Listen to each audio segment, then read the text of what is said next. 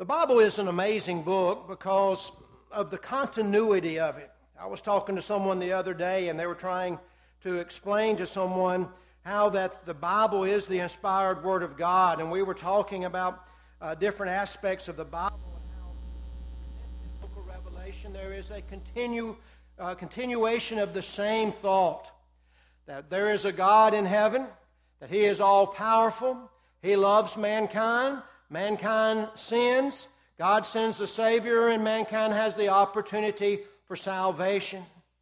But one of the things that is very unique about the Bible, and especially the Old Testament as it blends into the New Testament, is the idea of what we call types and shadows. Types and shadows. In other words, as you read the Old Testament, you begin to discover the type that appears in the Old Testament that will be revealed in the New Testament. Or in the Old Testament, you find a shadow of what the real will be in the New Testament. And one of those things that we constantly see in the Old Testament are types and shadows of Jesus Christ. For example, as we read through the Old Testament, there are those who think that Job is a type of Christ and makes all kinds of comparisons. There are those who think that Melchizedek is a type of Christ.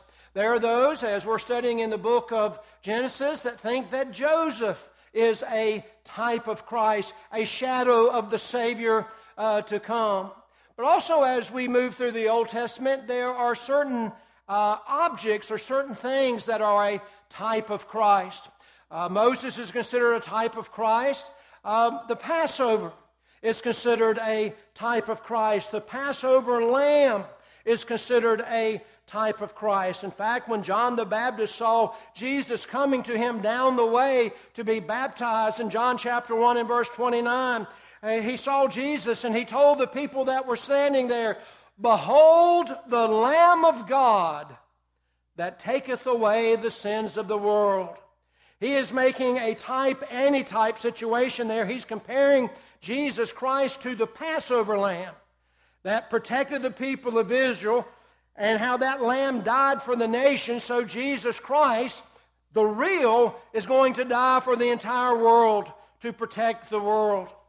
But it's interesting as you go through the Bible with all these different shadows, all these different types of Christ, only one did Christ ever say was truly a representation of Him. Only one did Christ make the appeal that this was a type of me. This represented me.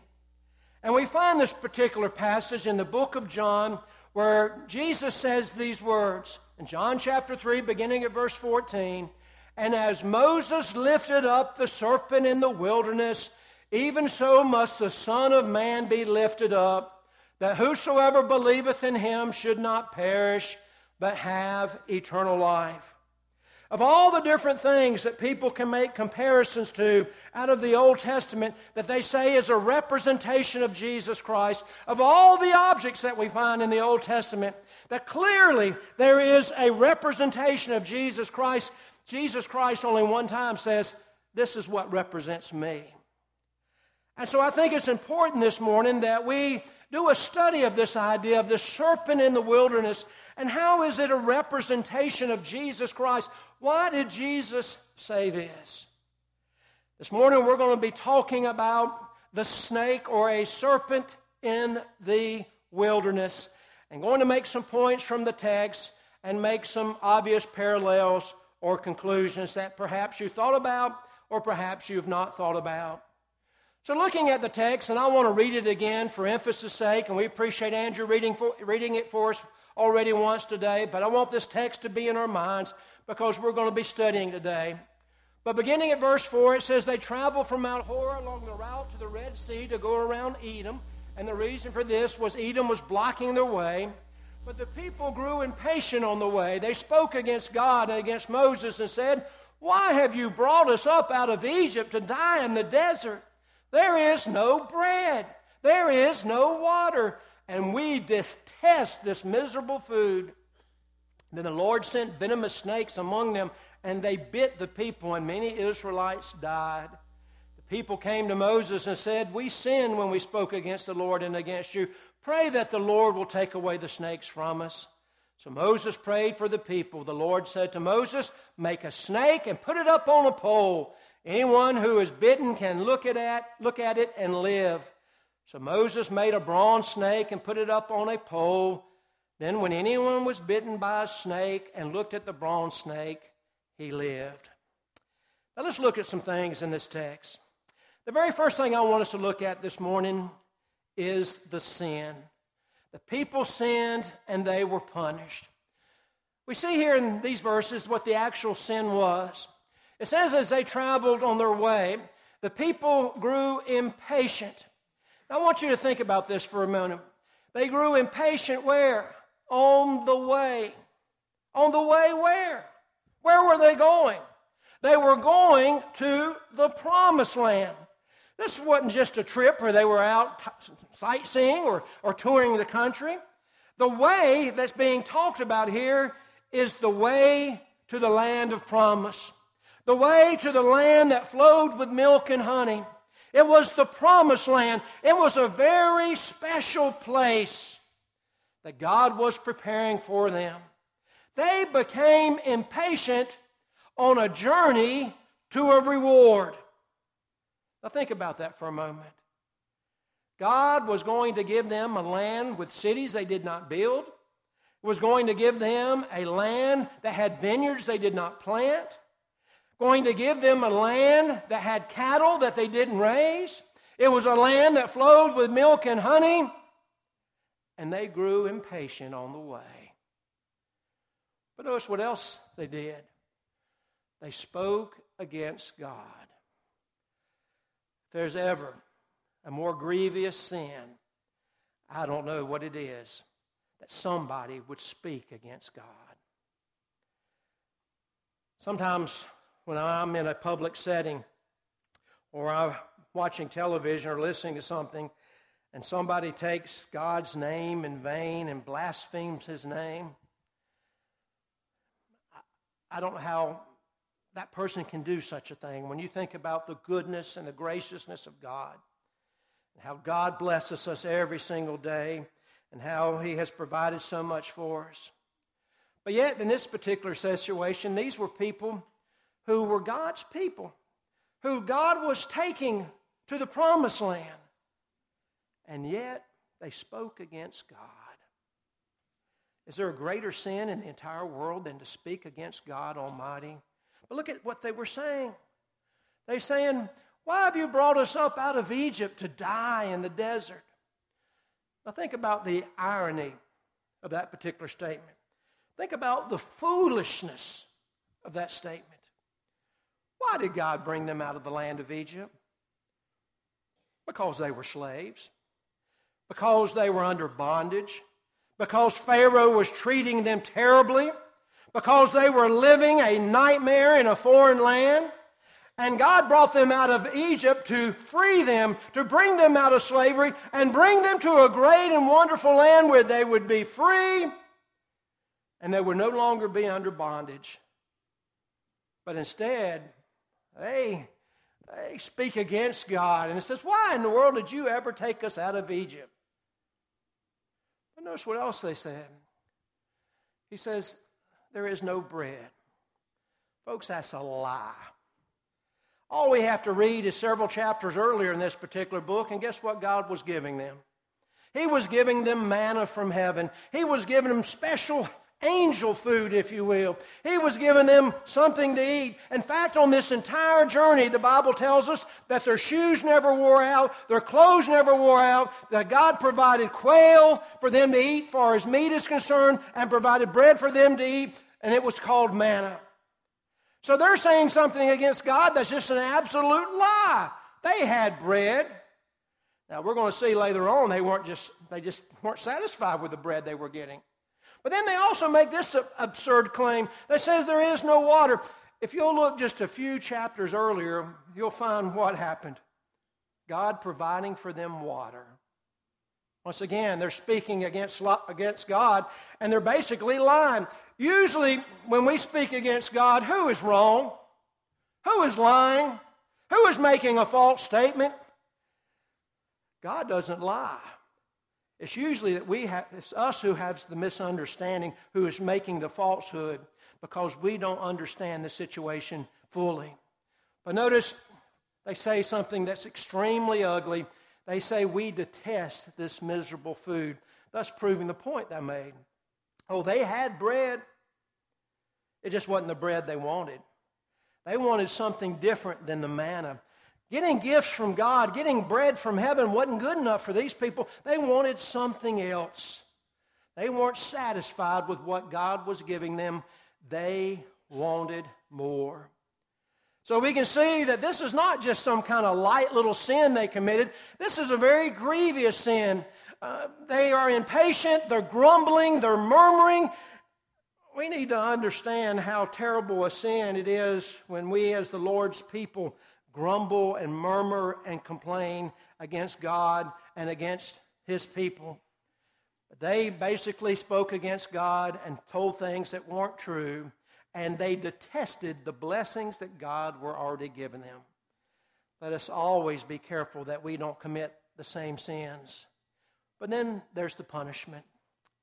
Then the Lord sent venomous snakes against them. They bit the people, and many Israelites died.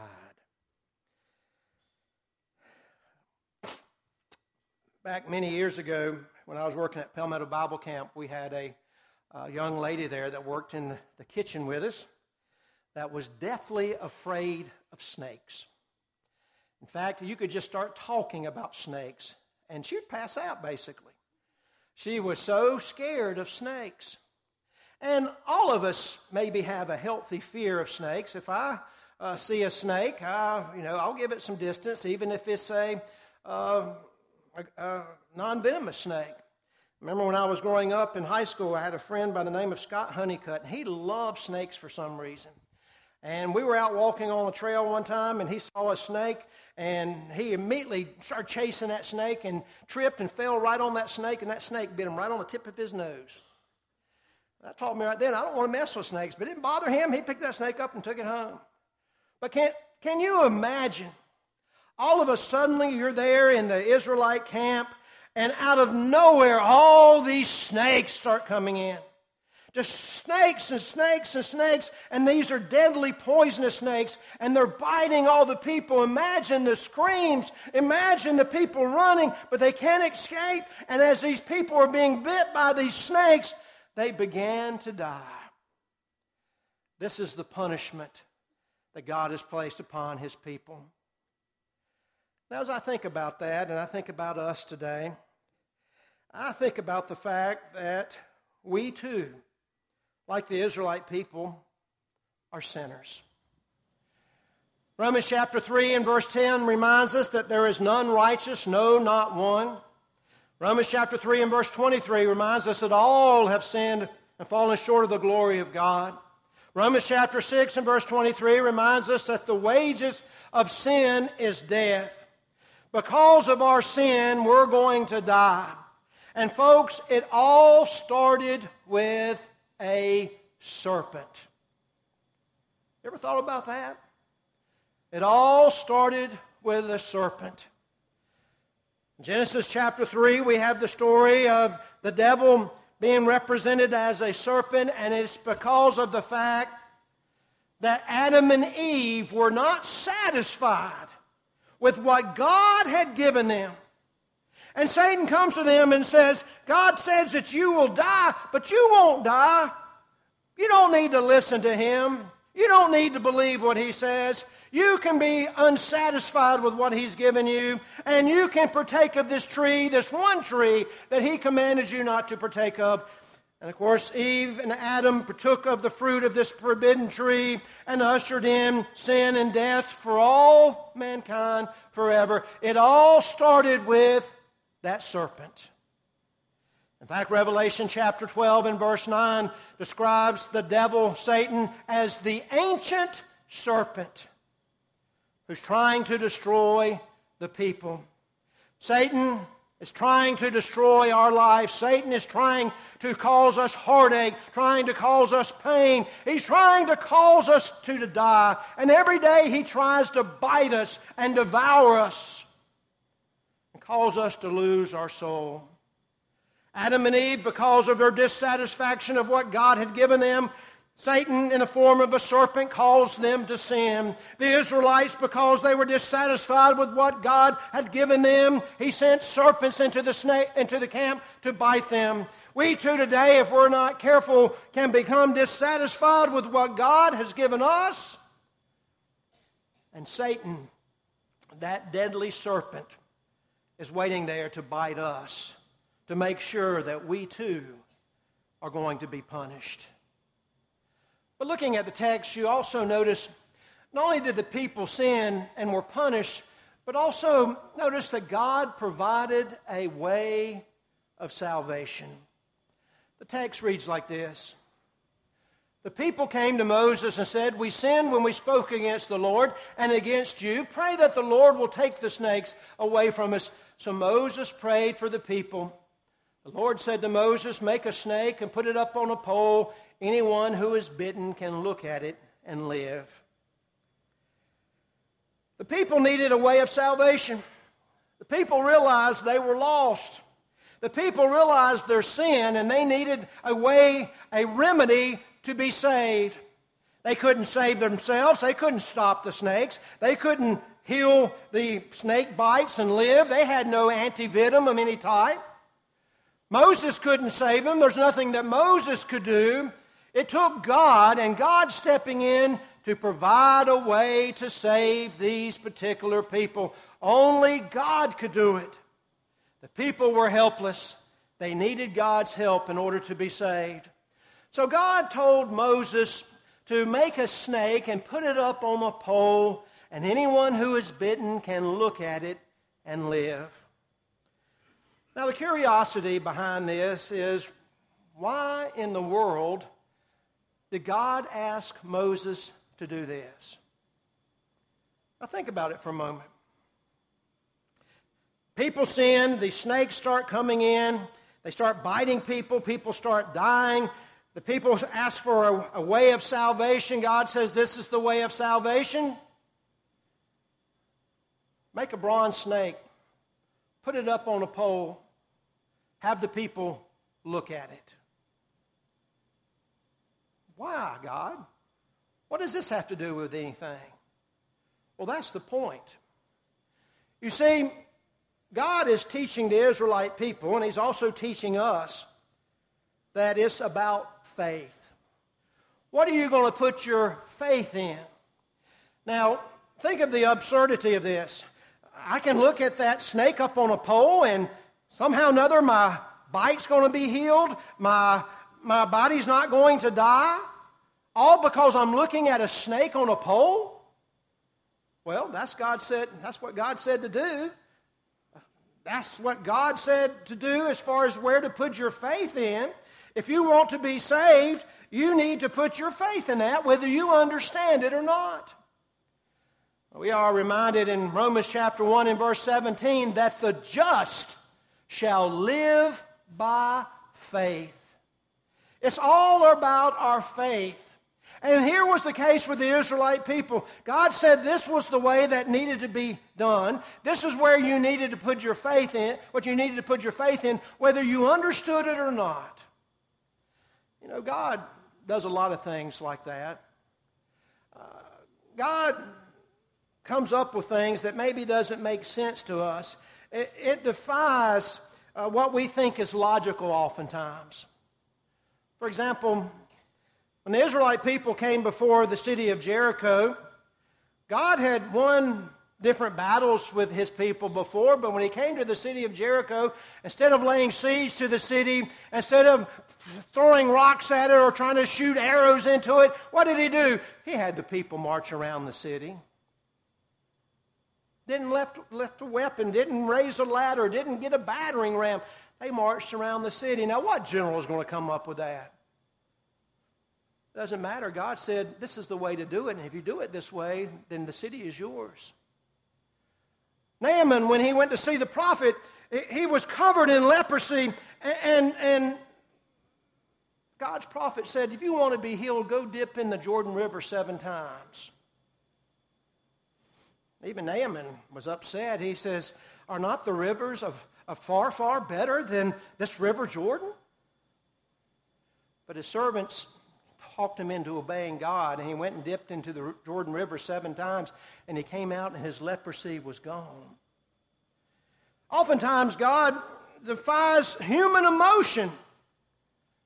For example, when God told Abraham to sacrifice his only son, Isaac, as far as from Sarah, his promised son, the one through whom the lineage of the world would come, the Savior of the world would come, that defies human emotion. God, why would you ask such a thing of me? Why would you want me to kill my own son? I love my son. Why would you want me to do that? But God said, this is something I want you to do that proves your faith, Abraham, even if it defies emotion. Sometimes God does things that defies experience. For example, when Noah preached for those hundreds of years, he preached for 100 years that there was a flood coming. The people scoffed at him because of the fact that they had never seen anything like rain. It was beyond their human experience. But Moses kept saying, there's a great day coming. There's a great day coming. And you need to be ready, even though it might not make sense to you. And God has provided a remedy for us. We who are dead in sin, we who have been bit by that serpent Satan, and now we're going to die eternally. God has provided a remedy, and that remedy is not a serpent this time, but a son. But I want you to notice the interesting parallel on why Jesus makes the point that he makes in John chapter 3. Why did he compare himself to this serpent? Well, think about it. What was causing the problems for the Israelite people? What was causing them to die? It was the serpents. The serpents were killing them. And so Moses said, God said to Moses, put a serpent up on a pole, and if you'll put your faith in that, you'll live. Well, what's that got to do with Jesus Christ? Jesus Christ became sin for us. In other words, what is killing us? What is causing us to lose our soul? What is going to give us spiritual death is sin. So what did Jesus Christ do when he died on the cross?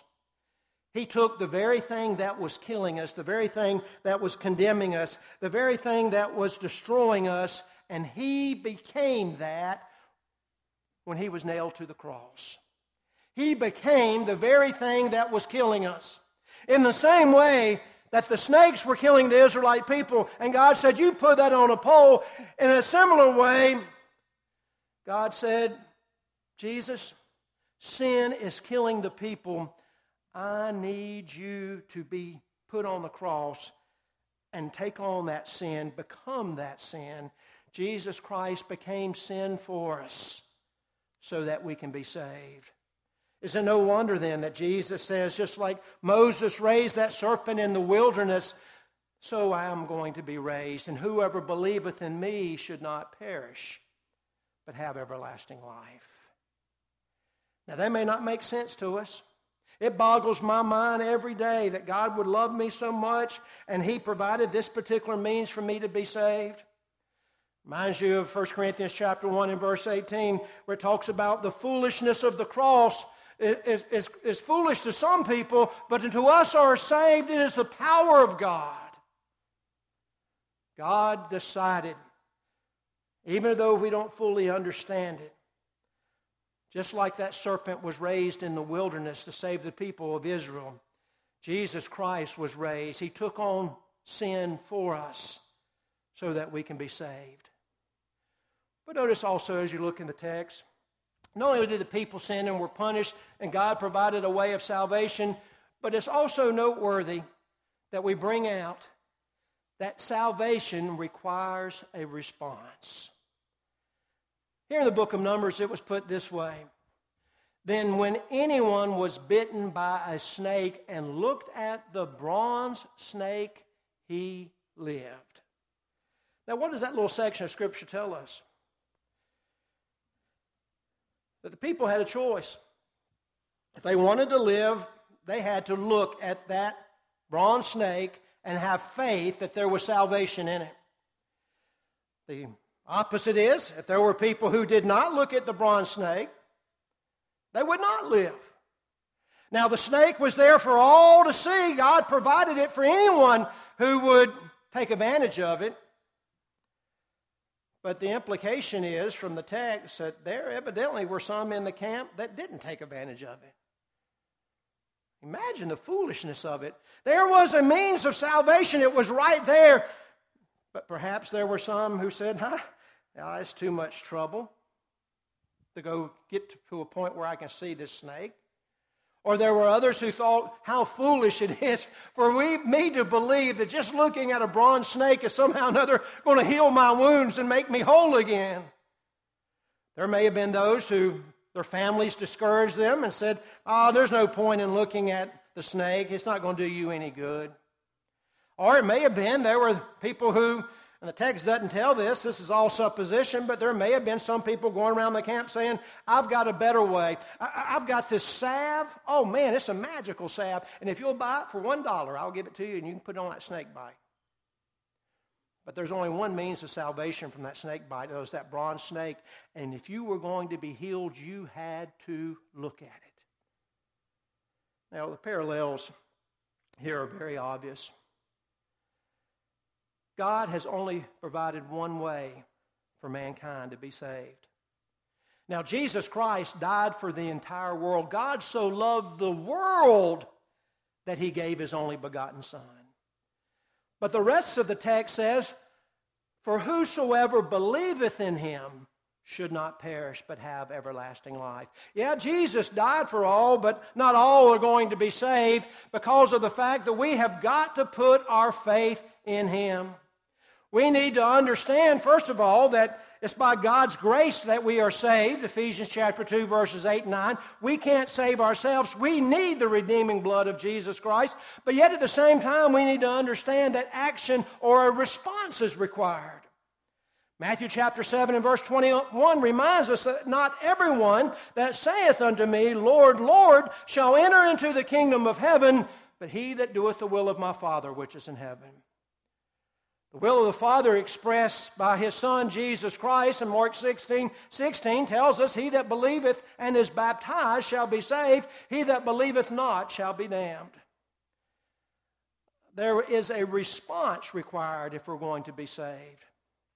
When a person becomes a Christian, they are putting their faith and trust in the blood of Jesus Christ. In fact, when they are buried in the watery grave of baptism, they are emulating or following a pattern of the death, burial, and resurrection of Jesus Christ. There is power in that death. There is power in that blood. And the only way we're going to be saved is if we put that faith in that blood when we become a Christian. In the same way that people had to look at that serpent and believe it had the power of healing, we too have to look at the cross of Jesus Christ and say, there is the power of healing. And I may not understand it. I may not fully comprehend how this all works, but I need to understand and appreciate the fact that the only way I'm going to be saved is by the power of the cross. And we need to understand as we continue to live the Christian life that we need to continue to put our faith in that cross and in that blood, because that is what's going to continually heal us and make us whole. So you can understand how that of all the different ways that Jesus is expressed in the Old Testament, all the different characters we read about in the Old Testament, such as Joseph and Moses and Job and Melchizedek and all those, and we see so many comparisons to Jesus Christ and how that they were the shadow of what the real was going to be one day. Or we look at the different objects in the Bible, Like, for example, manna and how that is described as bread from heaven and how that Jesus is the bread of life. Or how that the Passover lamb was a sacrifice that represented the sacrifice of Jesus Christ. But in spite of all those things, and I'm sure Jesus wouldn't disagree with any of these things as being a shadow of him or a type of him, but the one he picked out from all those, the one he wanted us to think about, the one he wanted to make a comparison that saying, this is just like me, he pointed to that time a long, long time ago. And because of the sins of the people, Moses raised up a bronze serpent for the people to put their faith in. And Jesus Christ says, in the same way, I'm going to be raised up. And whosoever believes in me should not perish, but have everlasting life. Jesus Christ has provided a way. God has provided a way. But we need to be reminded that there is no other way to be saved. Jesus tells us in John chapter 14, verse 6, he says, I am the way, the truth, and the life, and no man cometh to the Father except by me. Peter reminds us in Acts chapter 4 and verse 21 that there is no other name under heaven by where mankind can be saved. There is only one way, and that is Jesus Christ. A way has been provided. And if you are not saved this morning, there is no one else to blame but you. I don't know why in the world anyone would not put their faith in Jesus Christ and be saved. Think of the foolishness of anybody in that Israelite camp. They've been bitten by a serpent. And that serpent's poison is spreading all through their body. And they can feel their breathing to start to slow down. They can feel the rigor mortis, the stiffening of the muscles that snake venom does throughout their body. And they hear about the fact, you don't have to die. You can be healed of this. All you have to go is to the center of the camp and look at that bronze serpent and you'll be healed. Who in their right mind would not take advantage of that? Well, even more unbelievable, there are people in the world today who are dying in sin, and God has provided a way of salvation, and it's the cross of Jesus Christ, but they simply won't put their faith in it. It just boggles the mind. If you're here this morning and you're not a Christian, you have to ask yourself, why not? If there's something else you want to talk about, I'll be happy to talk to you about it. If you don't feel comfortable talking to me, we'll find somebody else for you to talk to. But why miss the opportunity to be saved when sin is killing you? Sin is going to cause you to spend an eternity in hell. Why will you not look at the cross of Jesus Christ and be healed? Only you can answer that. But we hope that you'll answer in the affirmative and put your faith where it needs to be put, in the blood of Jesus Christ. Won't you come as together we stand and sing?